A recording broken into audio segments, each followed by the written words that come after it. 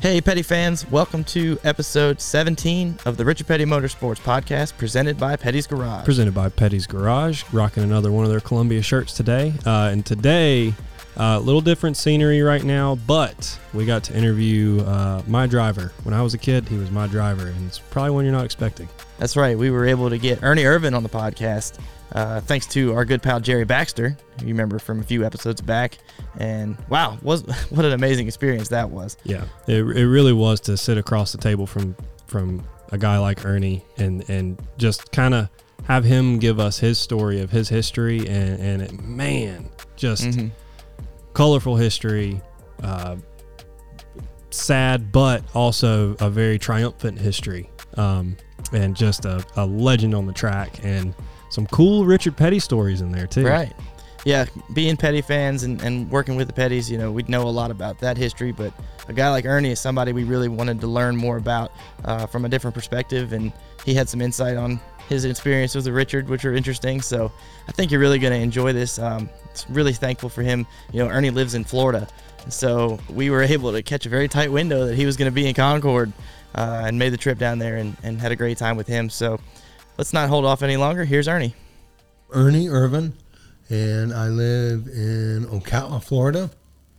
And I don't know what I'm best known for except for being Swervin.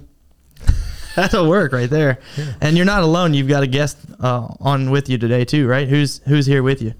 That's Stewie. I had to give up my man. I had to give up my man card when I got him because he's a poodle, but he's a chick magnet. Right. All chicks love Stewie. I can tell why. Well, welcome, Ernie. Welcome, Stewie. This would be the first time we've had a furry friend on the podcast with us as well, so we always encourage that. Have to try and get some more in the future, but thanks for taking time out of your day to join with us. We actually got you in person, which is awesome. Yeah. Really exciting. So you're originally from California, right? Yep. So starting out, you're from, is it Salinas? Is that correct? I was actually born in Salinas. Well, I was actually born in Carmel. But got raised in Salinas, which out kind of out the country, but yeah, in between Salinas and Monterey. Okay, and what was your first introduction to racing? Well, my dad was a racer, so when I was like probably 3 years old or 4 years old, maybe something like that, we're running out around the racetrack, and acting like we were a race car or something, just what the normal kids do when their dad's a race car driver. So your dad was driving. Yeah, he was a dirt driver. He ran a bunch of dirt and won some championships there at Watsonville, which is just down not too far from there. Okay. And he was real good. What kind of dirt cars was he running? Oh yeah, there's some pictures of them there. They're strange looking, but it was like older days, and they were like a real narrow body, and they were kind of wide, and it was just something they all put together. And I think it was actually one of them was I think it was, I can't remember the name of it. It was a wasn't a Carmagia, but it was something like that. Okay. Yeah. Yeah. That's pretty cool. So your dad was racing. You're around the racetrack from a very young age. It's pretty much, all you knew at the time. And when do you decide, I want to take a shot at driving these things and get involved with racing myself? Well, my dad got me a go-kart and started in go-karts, and we were going to go to quarter midgets, but then you had to go through a 3-week school and stuff like that, and it's like, nah, we're not doing that. So we went right into go-karts and just raced go-karts till I was 16, and then started in stock cars. And Jerry Baxter, when we were going, and the shop he bought was where my first car was built at. But that Jerry wasn't there at the time. But Jack McCoy, I don't know if you know him, but he's a West Coast racer, and he actually, that shop that he had was where the first car was built. And then also Gary Nelson. Yeah. Yeah, Gary was part of the first car I had, and also Butch Stevens. He was a parts guy. He had you went to the racetrack and had sold him race parts. A lot of big name guys out on the West Coast then, right around there. Yeah. So you mentioned Jerry. Jerry was nice enough to help us get this all set up, and we had him on a couple weeks ago. And Thank you, Jerry, if you're listening. Yeah, we appreciate that. When did you and Jerry first meet, and how close did you guys get? Well, we can't really tell all the things that me and Jerry have done together and things like that because it's not good for a family show. But I mean, Jerry was from San Diego, and I was actually up in Modesto, so we just kind of met through the racetrack stuff, and he was working with some people that we were also working at Ivan's for, and so we just kind of all got together, and then Jerry moved up to work for Ivan, and Jerry was the fabricator, and I was the one that couldn't hardly drill a straight hole. Jerry, I'll tell you that too. So. He didn't phrase it that way. No, he said you weren't a very good welder. I mean, I can out-weld him all day. I can't now because of my eyesight, but I've got a welder right down the street, right down there in my shop, next to my shop where I used to have. He can out-weld Jerry. He can out-weld him with his eyes closed. And Jerry was just a mediocre welder. Okay. I mean, he was all right. Mm-hmm. I mean, he welded, and when you tell Jerry this, he welded about like Ivan did. Okay. He would close his eyes and try to not get a spark in it. Oh man, this is going to be great when we go. Who else you want to talk about? Oh, we'll get there. So okay, so Jerry Baxter, maybe not the welder extraordinaire. Yeah, he wanted to be. Oh. He said I wasn't the welder extraordinaire, and I really wasn't, but I was as good as Jerry was. Okay. Mm-hmm. So yeah, you hook up with Jerry there at Ivan Baldwin's, working together. Yeah. Did your paths continue along the same way, or did you guys kind of go in different directions and link up later on? Well, I mean, when I raced at Stockton, which is where I won my championship, Jerry was actually in San Diego, and later he ended up buying Ivan's place, and just then, but we weren't together a whole lot after that. Okay. But me and him have been friends forever, and then when he moved on the East Coast, then he started working for me at my bush shop or truck shop or whatever you want to call it. And Jerry was, at the time, then he started to being a good fabricator. He always tells me that it's like you've drilled a hole twice and you're still too slow, too big. Yeah, I'm glad we were able to harp on Jerry a little bit. Oh yeah, got to. Yeah, but it's like I can't tell you what the whole deal is, but yeah, because this is a family show. So yeah, right. Yeah. So you said you won a championship at Stockton. Is that right? Where is that track at? It's actually north of Modesto. Okay. Well, and so it's it's east of San Francisco. Okay. Gotcha. Yeah. So I mean, it's kind of in the valley, So a short track. It was a short track. It was only like maybe a quarter mile. Okay. And Jerry can tell you that I was kind of rough on the edges, and there was a lot of people we almost had to fight our way out a few times, but I won 15 out of 23 races. That's a pretty good record. and sometimes because you have qualifying on the pole, you have to start in the back. So there was times that I could make it to the front in 3 or 4 laps. Wow.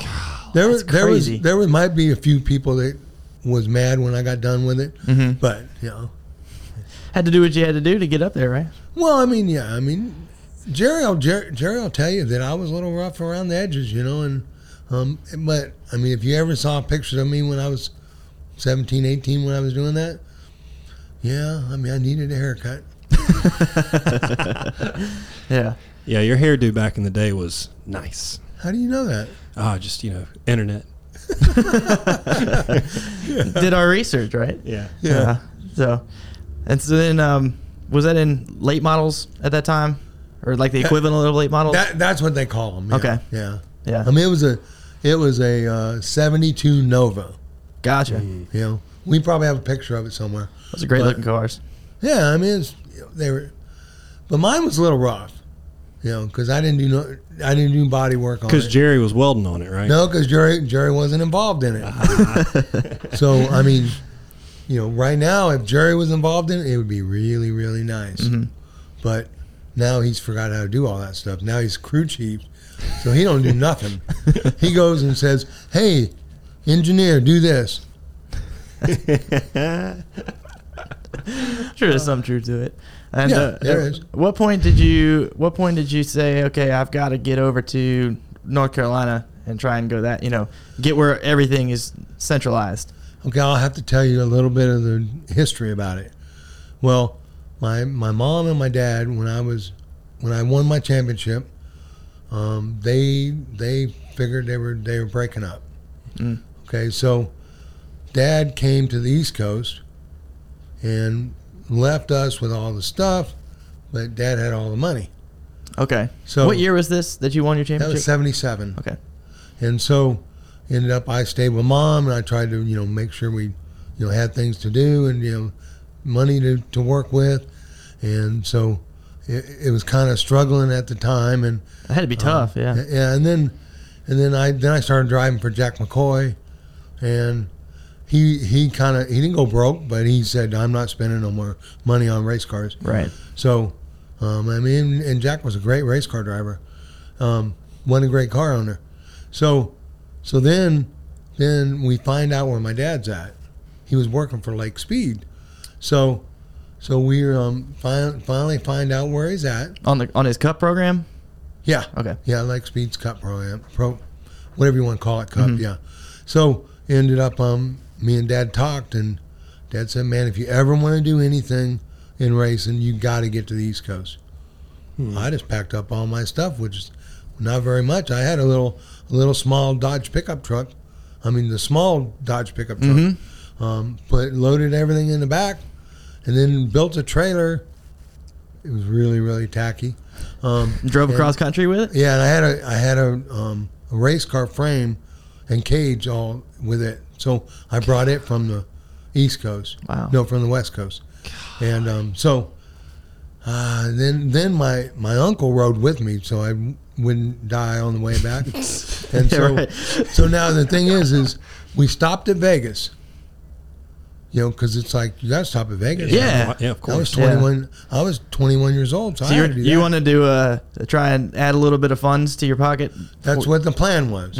Okay, because you know we were eating the cheese that you get from, you know, welfare. Okay. Yeah. Yeah, it's welfare cubes. You know, so we were eating that and crackers on the way back, because on the way there. And so we stopped at Vegas. I had about $300 to my name. And so I'm like, okay, it's probably not very smart. But when I left there, I had $600 to my name. So I did good. Yeah. And we got the heck out of there. What were you playing? What'd you win? Blackjack. Nice. Yeah, my man. Yeah. That's what I'm talking about. So you were really, I mean, we've touched on this on a few episodes. There seems to be a common theme with racers in general. Jerry was kind of like this. Some other guys have similar stories where when they decide, okay, I need to get to North Carolina, or I need to go for racing, like, it's drop everything, time to go now, let's make it work. And it sounds very similar to what you're saying. You know, your dad called and said, if you want to do this, you need to get out here. And you're just like, okay. Not only did you pack your stuff up and go, you built a trailer to haul some stuff on. Yeah, I bought a trailer that was just an old pickup truck, you know, the frame. So we ended up taking that and, you know, put the truck arms on it and got it where you can make it as a tow vehicle. Okay. It was kind of not real nice, but you know, I mean, because I welded it, because Jerry says I go out of weld, so I know how to arc weld maybe, but so you know what, Jerry can talk all he wants. I got paid a lot of money to go welding. Yeah. and I'll tell you that story in a second. Okay. But yeah, so we packed up everything we had, and you know, I mean, we thought it was all right. And Dad he was in partners with a guy on a race car, you know, and it was like a mile down the road, that's where my mom lives. Well, the car they were storing, they were right there in a 3-car garage, and so that's where they did all the fabrication and worked on it and all that stuff. So, Dad was like, okay, well, I want you to run this thing, okay, and I had never run. I ran just a little bit of dirt, but not much, and this Concord Speedway was dirt. Okay. Well, his partner in the car said there's no way that he can drive this car. I'm out of here. Because he said, this guy can't drive. He's from California. They didn't have any faith in you then. Yeah, so it's like, me and Dad started doing it, and we, won some races and, proved that I could drive some. Did you like driving on dirt? Was it fun? It's dirty. Okay. Yeah. No, it was fun, but, you just get, you spend all your time cleaning the car. Yeah. So we start pavement racing, you still spend all your time cleaning the car. Right. Yeah. So we had a good time doing the dirt race, and then me and Mark Reno got hooked up, which is the guy that Jerry knew from the West Coast, and he actually Mark Reno moved back here to work for Mark Martin. Gotcha. I've heard his name a lot. So who was Mark Reno? Was just a guy in the sport that he was actually my crew chief when I won my last race. Okay. Wow. He worked for Robert Yates some. Okay. He used to work for James Finch. He worked for James Finch for 6, 7 years, 8 years. Mm-hmm. So Mark was been around a lot. He worked for Petty's. Oh, he did? Yeah, he worked for Petty's. I think he was there when Richard got his 200th win. Oh, wow. I think. So like mid 80s, 84 time frame. Yeah. Yeah. Huh. Yeah. So see, I knew we were going to find some Petty connections as we started down the line. Yeah. I've spun a Petty out. I think. I don't know if I have or not. Yeah. So, Mark had just been a part of my career a lot, and then we started racing together. He owned the car, and I helped work on it, and we were racing, and that was when Concord was dirt, and we won a bunch of races on the dirt, and then they paved it. Okay. So we're like, well, this is easy, and these guys didn't know much about pavement racing, so we dominated the first year because nobody even knew nothing, and then finally one guy showed up, which is Jack Sprague. Yeah, and he was competition, and he was driving for Robert Hampke. Robert's a chassis builder and stuff, and so we had a lot of disagreements. Robert didn't like his car getting tore up when I was on the other end of it. Right. So understandable, I guess. And Jack didn't like it either. Mm-hmm. So it was all right. We as long as I wasn't on the short end of it, and we could build our own cars, and Robert could build his own cars. So that wasn't a good sign because that means we didn't mind a crash.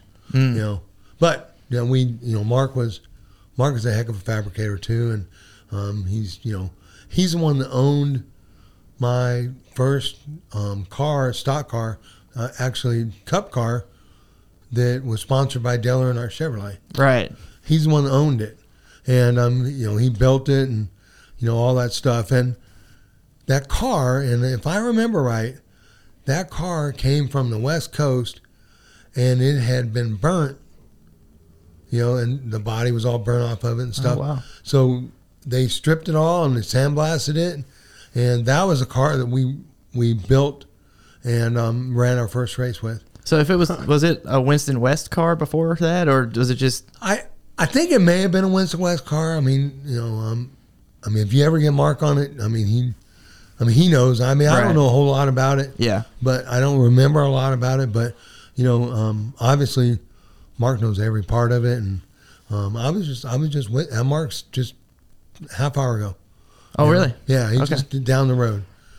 So we had a good time at Concord Speedway, and then we started going to some other tracks, and we could win there, and then we thought we were trying to race the big boys. Mm-hmm. So we went to the World 100 at Eldora, and we had a guy that had built us an all aluminum motor. So we thought we were like, we could go up there and run with them. Yeah. Well, there was about 220 cars. Wow. So Grassy Smith, which used to be Freddie Smith's dad, which Freddie Smith's a great racer from right here at Kings Mountain. So Grassy told me, he said, okay, when you come here to run, he said, I'm just telling you that when they start practice, you're going to get 1 lap the green, 1 lap the white, 1 lap the checkered. That's all the practice you're getting. At Eldora? Yeah. Wow. And I'm like, oh, man, we're going to be in trouble. And so this is a track that you haven't been to before. Oh, no, we haven't been and, there. and you're back on dirt, right? Yeah. For that. So Yeah. you get basically, what, 2 laps to practice? Yeah, well, it's, kind of 2 laps. I mean, it's like when you come out of the pits in turn 1, you're getting the green going into Right, okay, yeah. in the middle of the front straightaway. So, it's like, wow. Wow. So we ended up running a heat race, and we transferred to the feature. I ended up having to do one of them shotgun moves, trying to, I went from the top all the way to the bottom and cut the track and gained 3 positions. That's what got us in the race. Okay. So then we were like, man, what are we doing in this race? So we said, well, we're in it. We might as well do all right. So I think we ended up finishing like 12th. Okay. Wasn't great.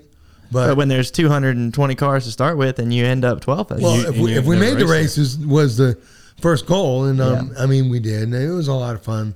And we figured out that we need to go to racetracks that, we know a little bit more about. Right. Yeah. And so Mark, I raced with him for quite a while, and then he built the Cup car, and we did that, Dale Earnhardt Chevrolet car, and then what really got me the break was the Dale Earnhardt Chevrolet car, and then DK Ulrich wanted me to run 2 or 3 races for him, so I ran 2 or 3 races for him, and then ran Charlotte, and we had to paint the car different because Dale wanted his signature on the side, and he wanted it silver and black.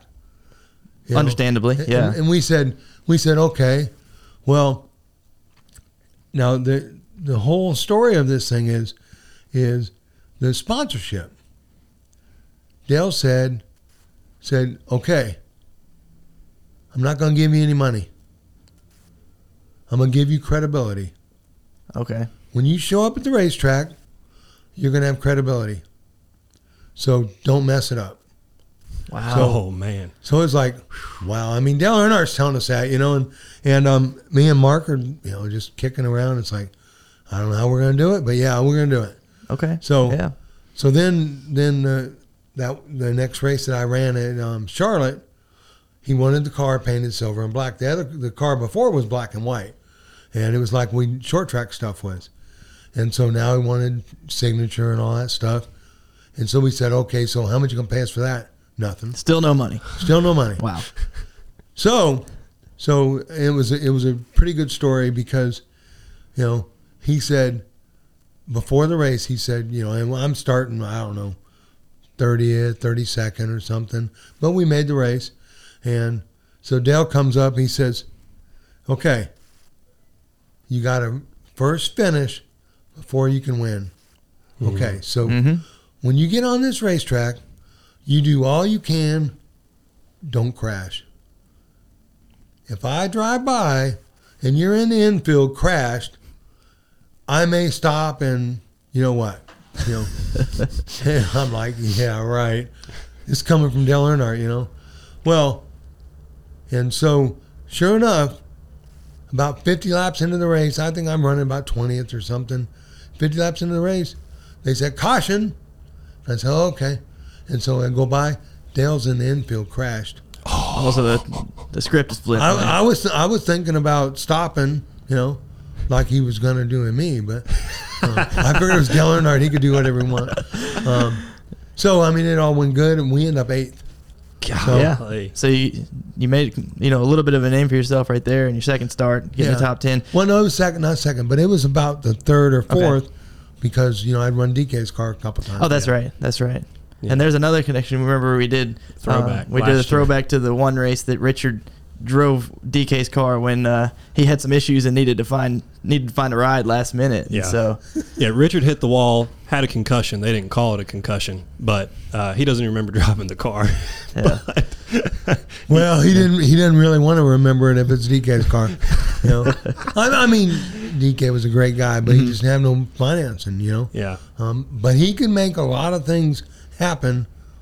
Had no idea. I mean, it's like it's expensive, but Yeah. he was able to. I mean, again, He just won the race. We ended up Kroger as a sponsor, ran a full Rookie of the Year season, and run second, which I was glad of that because most of the time the Rookie of the Year ends up out. They don't run anymore. So I was second, and so I continued on my career. is that like a Rookie of the Year curse type of thing? That's what I understand. Okay. Yeah. Like the Madden curse. You don't want to be on the cover of Madden. That's not. Yeah. That's funny. So did Dale Earnhardt think? Like, did he see something in you that made him want to put his name on your car and try and help get you some clout in those first few races? Well, here's the deal. I mean, I don't really know. I mean, I think I knew Dale had known a little bit about me as far as racing because I was now racing all in this area. And Dale paid attention. I mean, I don't think he ever seen me race. But he was real good friends with Mark Reno. And so Kenny Schrader comes by our shop. Okay, me and Mark, I mean, it's down in Pittsco Road. Me and Mark are working on the car, and Schrader comes walking in. He says, "Hey, what are you guys doing with this thing?" Ernie's going to drive it at Richmond. He said, "Really?" I said, "Yeah." He said, "Oh, who's going to sponsor it?" We said, "We don't really have one. I mean, you know anybody?" He said, "I've got somebody in mind."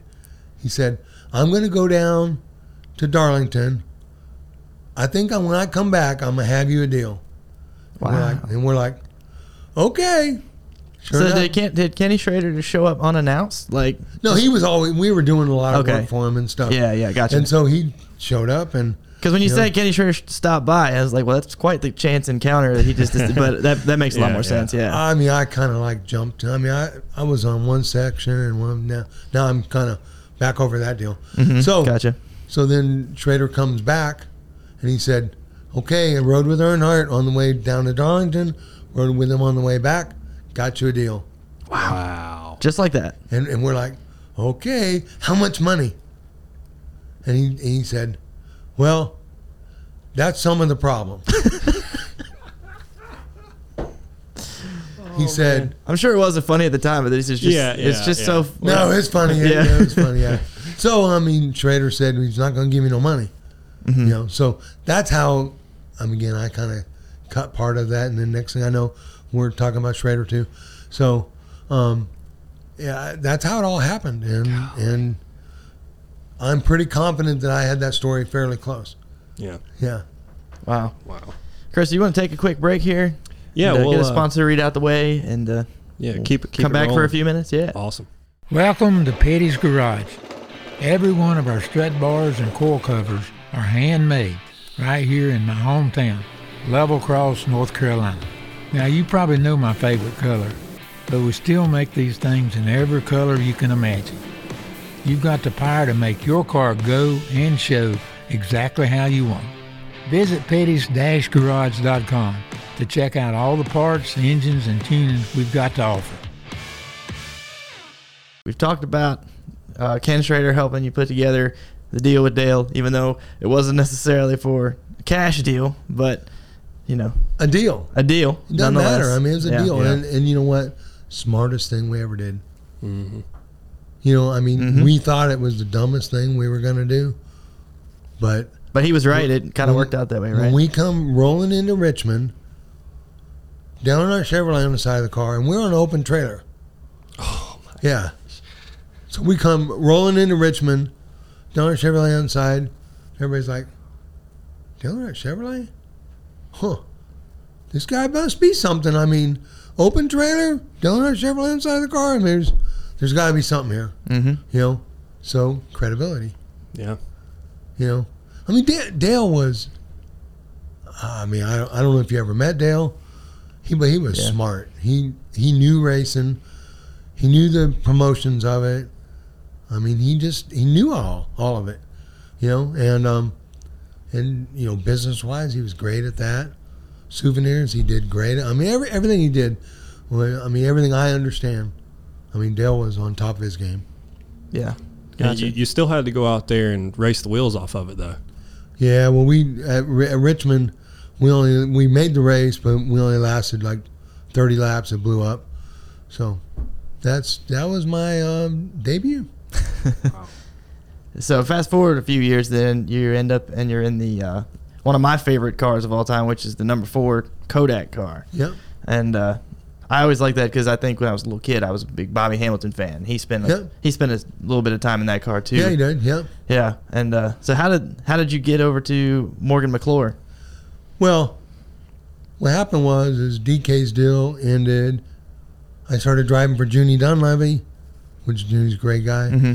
We drove for him for about 4 races, and the sponsor never gave him any money. So Junie finally comes to me and says, hey, I don't know how much I'm going to be able to race because the sponsor never come through, but you're more than welcome to try to find something. And so about that time, Tony Glover calls me from Morgan-McClure, and he says, well, I think we're going to get rid of Phil Parsons. We've seen you run. We think you can be good. You've never drove a car like ours. We'll go test it in Atlanta. And it's like, oh yeah, this is my chance. Yeah. You know, so Tony's just, I mean, he's just a great guy, and he said, okay, well, we were down there and it started raining. Well, it rained, it quit, rained, and the track was off and on dry and off and on wet. There was wet spots about it, and so, I mean, I'm like, man, I got to practice this car. Yeah. You know, I want to get this ride. So Tony said it was dry. It was almost dry enough, and almost. So Tony says, okay, go out, just shake this car down. We know the car is good, but we just got to make sure you shake it down and get used to it. I said, oh, okay, no problem. So we go out there, and you know, it's like, okay, well, it seems to be all right, you know. So Tony comes on the radio, says, okay, give me some, you know, about 3/4 speeds, you know, and see what we got. Well, I didn't know what 3/4 speed was, so I started going as fast as I could, and now this is Tony's story. I was a couple tenths quicker than the track record. I don't think that, but it was really good. Mm-hmm. So it was 2 tenths faster than Tony's track record. So ended up there like, okay, you're going to be driving this car. Well, first race we went in Atlanta. I think I ended up 3rd or 5th or something like that. So, you know, DK's car, you know, I mean, Mark's car, which was, you know, we didn't have no money. We just, you know, did all that. Yeah. And then ended up DK's car. You know, there's nothing.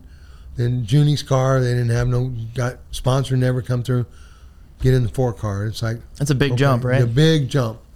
But, you know, I ran good in Atlanta, and then I think we went to 4, 5, 6 races later, went to Bristol and I won. So it was like, that was a lot easier than I thought.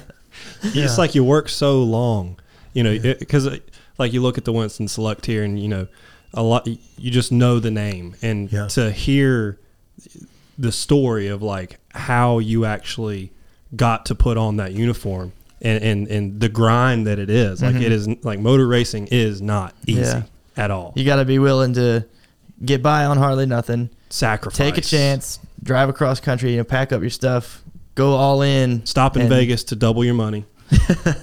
Yeah. Most of the time that don't work. No, it does not for me. Yeah. No, it's just wild to think about that path and what you had to go through to get there. But and then you won the Daytona 500 in that car too, right? Yeah, 91. That's pretty amazing. Yeah. So You know, I don't know if you know Danny Lasowski. He's one of my buddies. He told me, he says, "You finished under caution. You didn't really win." But that's Danny. Yeah. Hey, you cross the line first, you win. he is 4 times Knoxville champion, he'll tell you. Okay. Yeah. I said, "How many times you win the 500? None. I've never raced in it." He said, "How many times you win Knoxville? None." So in the early 90s, talking about we had, you familiar with Chris Hussey? I've heard that name. He's Dale Inman's son-in-law, and he was he worked with Mark Martin, Ward Burton, Adam Petty. Yep. Anyways, when we mentioned that we wanted to have you on the show, the first thing that he said was that your dad was the first one to develop the modern pit box, the war wagon, as he called it. Yep. And he sent us this picture. I don't know if you want to pass it over to him, Chris, if you see it. But Chris sent us that picture that he had on hand. I thought that was pretty neat. Do you remember this? Yep. So was that the first one, or was there more to it? Yeah, I mean, if you really want to know the whole thing. Oh, yeah. Yeah. Okay. Harry Hyde used to work for Hendricks. Mm-hmm. He was like, when Hendricks first started, Harry Hyde was the man. Well, Harry and them had built a pit box. And so Dad's looking at it and said, "Man, this thing is cool," you know. And so he asked Harry, he says, "Hey, is it all right if I kind of copy this, try to measure and all that stuff?" That's how it all first started. Okay. Yeah. I mean, and it was, you know, not this building, but it was in our garage where he was building, we did the race car. So did he become kind of a go-to guy for other teams to build boxes for them? Well, yeah. I mean, a lot of people started buying the boxes. You know, nowadays they're like huge. They got all kinds of stuff. But I mean, it's like, you know, now these have got to be short track boxes, you know, because, I mean, it used to be cup stuff, you know, but that was when cup stuff was a lot smaller. So, you know, they just kept building them bigger. And so Dad's never really went to like the really big ones. I mean, his was a little bit bigger than the picture, but I mean, they were nice. Mm-hmm. So he was a pretty talented guy too, right? Yeah. I mean, you know, Dad was a decent welder. You know, Dad was the brains behind it. He figured out, you know, it's like, okay, well, sometimes you're better off copying than to figure it out. Mm-hmm. Take what somebody else has already done and make it better. And especially if you're not intruding on them, mm-hmm. you know. Yeah. And so, you know, Harry Hyde was like, yeah, it's fine, you know. So it all worked out good. Yeah. Dad made a business out of bead rollers and pit boxes, and that's kind of how it all started here. That's pretty neat. And Kevin, the one that's my brother-in-law, he's right up there. He's still working there. He's, you know, now he owns it, but they actually, Kevin was working there when the first pit box and the first bead roller was done. Wow, that's pretty neat to hear. Yeah. Huh. So looking as you know, you're in the 4-car and then you end up in the 28. I think we're all pretty familiar with how that goes. Look at your wins and the tracks that they came at. You know, we talked Daytona, Talladega, Bristol, Watkins Glen, Sonoma, right? That's quite at Michigan later on. Like, that's quite the range of different types of racetracks that you were able to be successful on.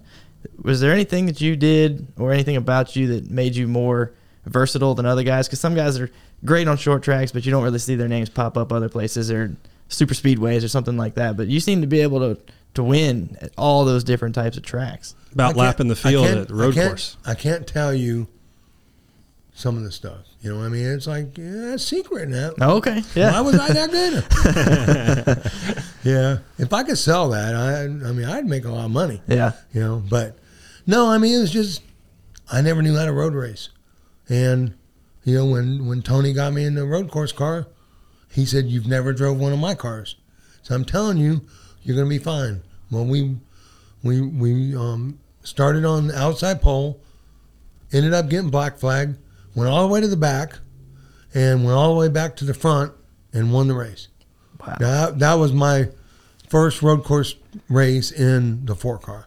Wow. And so, I mean, it was a lot easier than I thought. I mean, it's like, so then we won Watkins Glen too. So, I mean, it just seemed to be a lot easier than when you were, I mean, I was sending good stuff, and it was just good, easy for me. So you didn't go to any driving schools or anything? Because a lot of drivers nowadays, they'll go to a bunch of driving schools just to race on a road course. Yeah, I mean, a road course is just like a short track. It's just, I mean, you got different corners. Sometimes you turn the other way. I mean, it's like sometimes you're right, sometimes you're left. It's you don't have to do it any different than you have to race in a short track, except for you have to turn right, sometimes left. But it's the same thing. The car is the same as far as, it's like, okay, well, you get loose to the right, get loose to the left. So, I mean, I didn't try to complicate it. I got you. I just tried. It's like, okay, I don't know how to do this, but I'm just going to do what comes natural, and that's how I did it. Now, it doesn't mean that it was the best way, but that's when it was. That's a great perspective way to put it. Yeah, I've never heard it said like that before. Yeah. So your nickname, you got one of the best sounding nicknames, I think, in racing, of course. Yeah, we got to talk about it. Got to talk about Swervin Irvan, right? You don't have to, but yeah. Well, so this was... Well, Richard's nickname used to be Squirrel because he used to all over the track. So it's a compliment. It's a compliment. Somehow the king came in later on and he was able to leave Squirrel behind. But well, you know what?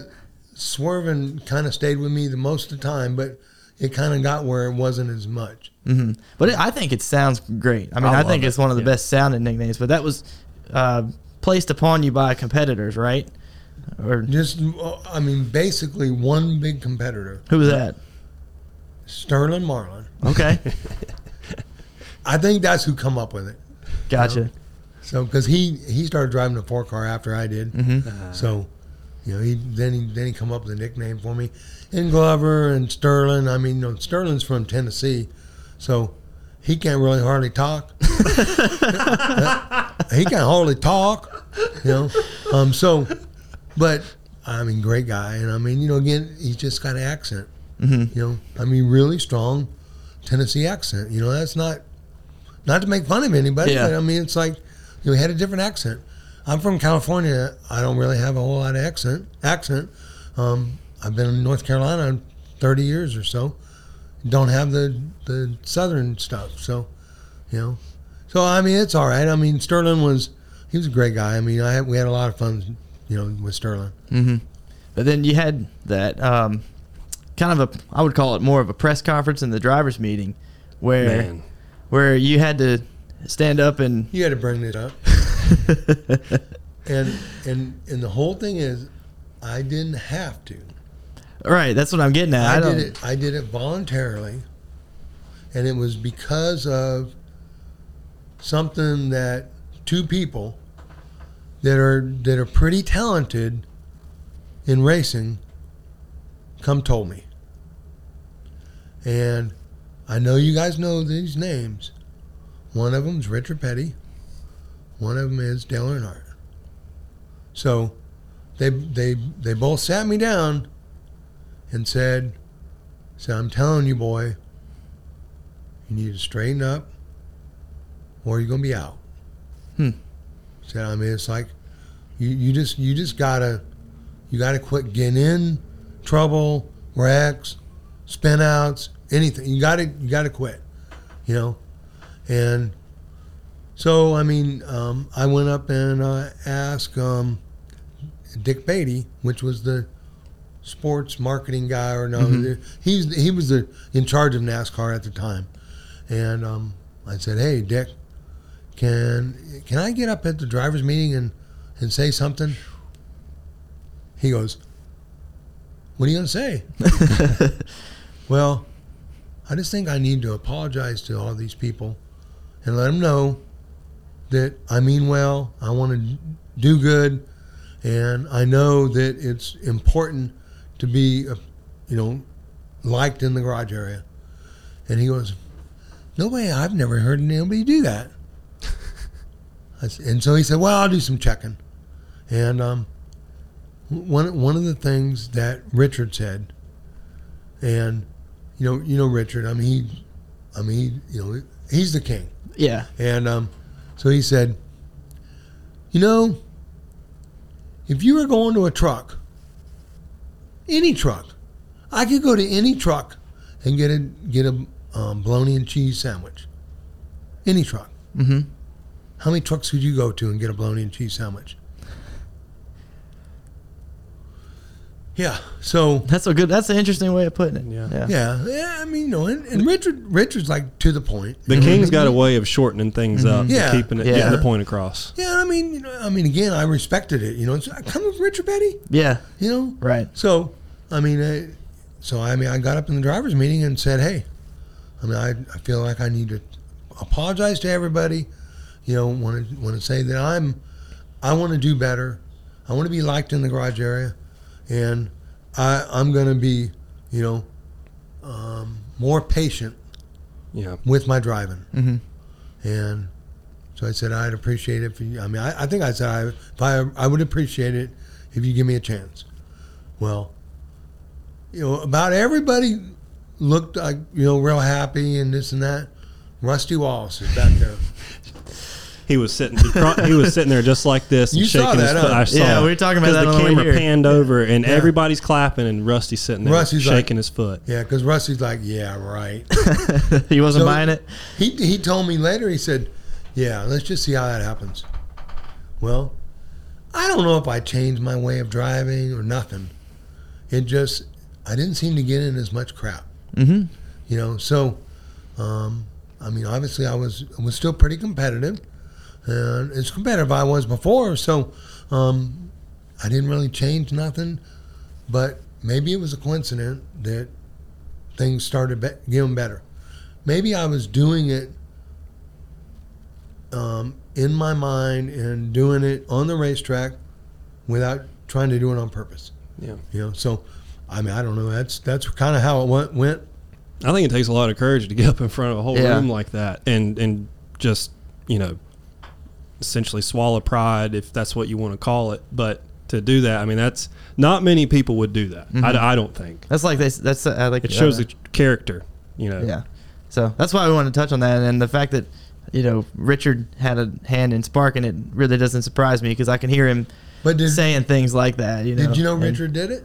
No, I did not. I had no idea. No. Yeah. So, sorry for bringing that up, but we wanted to. I like it because I don't know if Richard remembers it.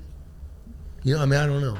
We'll have to ask him and play this clip for him and see if he knows. He'll either say, "Oh yeah, I remember that," or he's like, "Oh, I guess I did." But it was a long time ago. Mm-hmm. Yeah. So, but I don't know if we've ever seen anybody take charge of a situation like that and take the word of a Richard Petty and a Dale Earnhardt and say, okay, I need to do this. And I feel like that's something like, I never knew you personally, and it's an honor of mine to finally meet you. But to do that, right? So that's very public. Everybody knows that you got up and apologized. And then a lot of people don't remember that after your first win, the 28, you had a Davey Allison T-shirt under your race suit, and you wore that shirt for 6 races before. Yeah. Just to honor him like that, and in Victory Lane, you sounded emotional about it, and that's.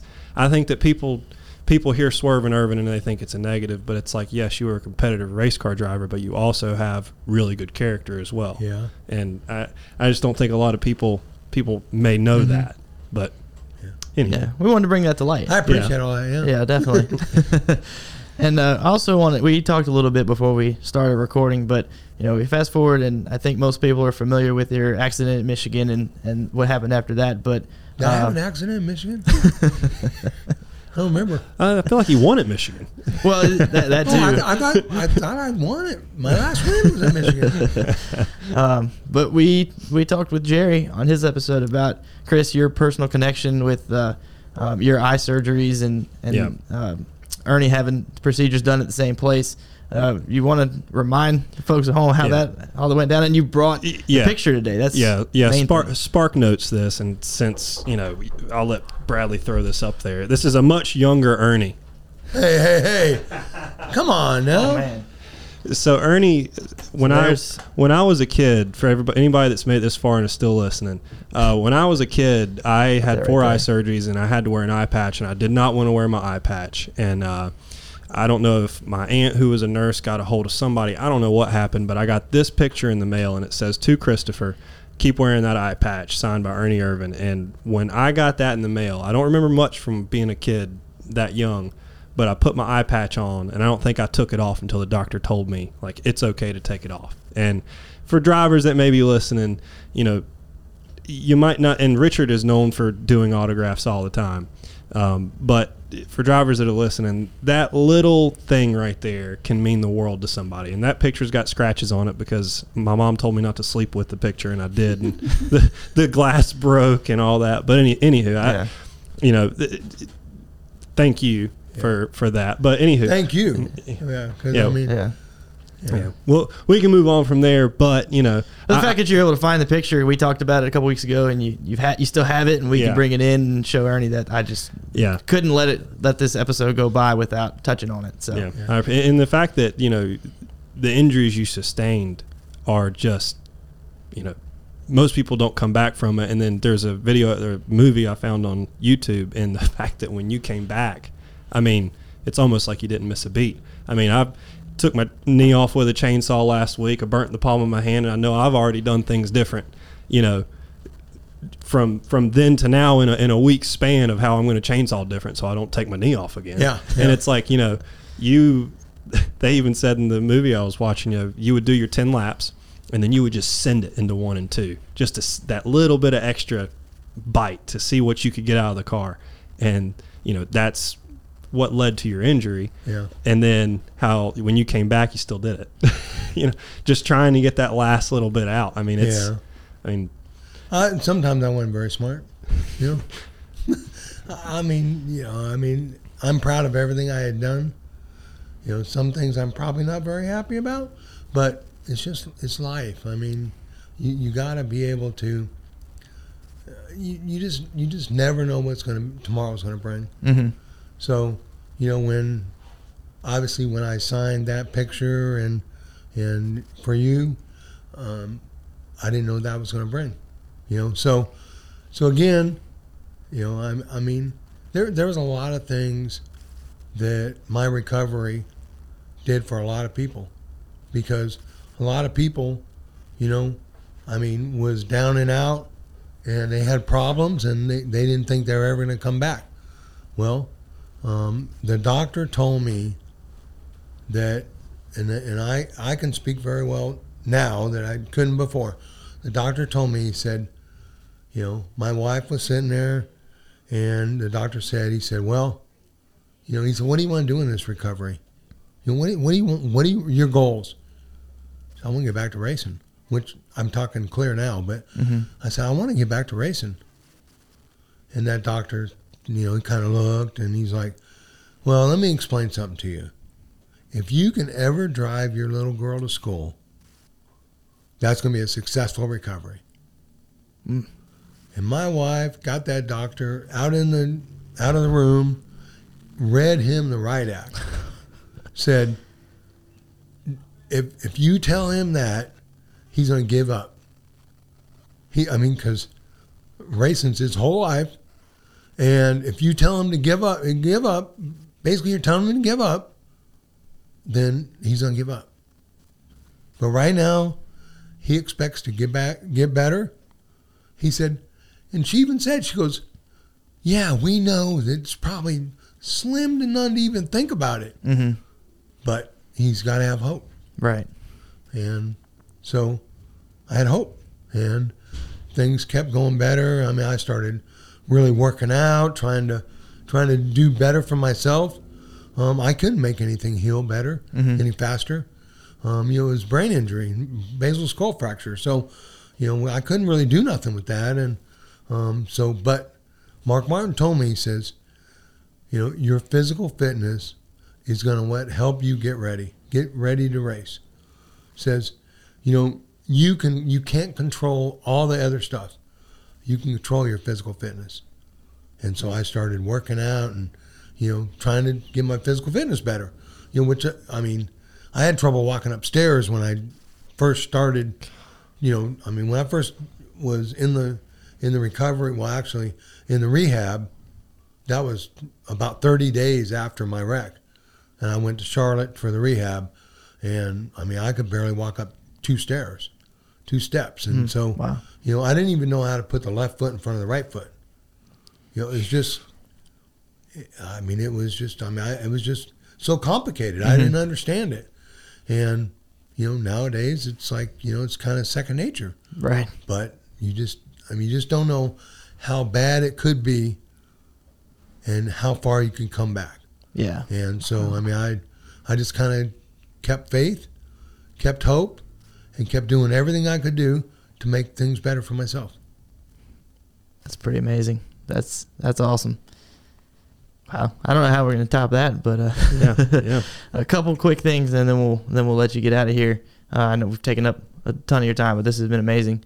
First off, so we talked about the Kodak car and obviously the 28 car, and you drove the Skittles 36 car, so you had some prime 90s paint schemes. And I'm a paint scheme guy. It's part of my job is to design the ones we have now. Did you have a favorite? Was there one that you thought, man, that looked good? Well, my son's car is a 28 car, and it's kind of got the same numbers on it as far as, what the 28 car was when I drove it. Mm-hmm. So that's kind of my favorite. I keep wanting to do a Kodak one. Change the number 4. It don't matter. Mm-hmm. Because I'm in short track racing, we can do whatever. I keep wanting to do that, but it'd take a whole wrap and stuff like that. So one of these days we're going to do it. Mm-hmm. You'll just change up things. But we've won the last 2 races, so we don't want to change it up right now. We were going to ask how that's going. Yeah. So your son's racing, right? And how's that going? How involved are you there? And well, I'm involved as much as he'll let me be involved. Okay. Because he is 22 or 23 years old, and I can't tell him nothing. He's a typical 22 or 23-year-old. It's I'm involved in all I can, but basically I'm the truck driver if I need to be. I am the go get tires, pay for them, go get drinks, go get ice, go get all this stuff. Mm-hmm. Because I'm gonna be here looking at the car. Well, so yeah. It was just again, you all try to do everything you can to make it, and my son Jared, he's turned into a really, really good race car driver. The opportunities are probably never going to happen. But I really think that he's a better race car driver, smarter race car driver than I ever was. Wow. But you have to have the opportunity. You have to have a Dale Earnhardt back you, say, get your credibility. Then you have to have somebody like Mark Reno that was the car owner to take a chance and make all that work. And, right now, in the Cup deal, there's no way that people are going to say, hey, we're going to give that guy a chance.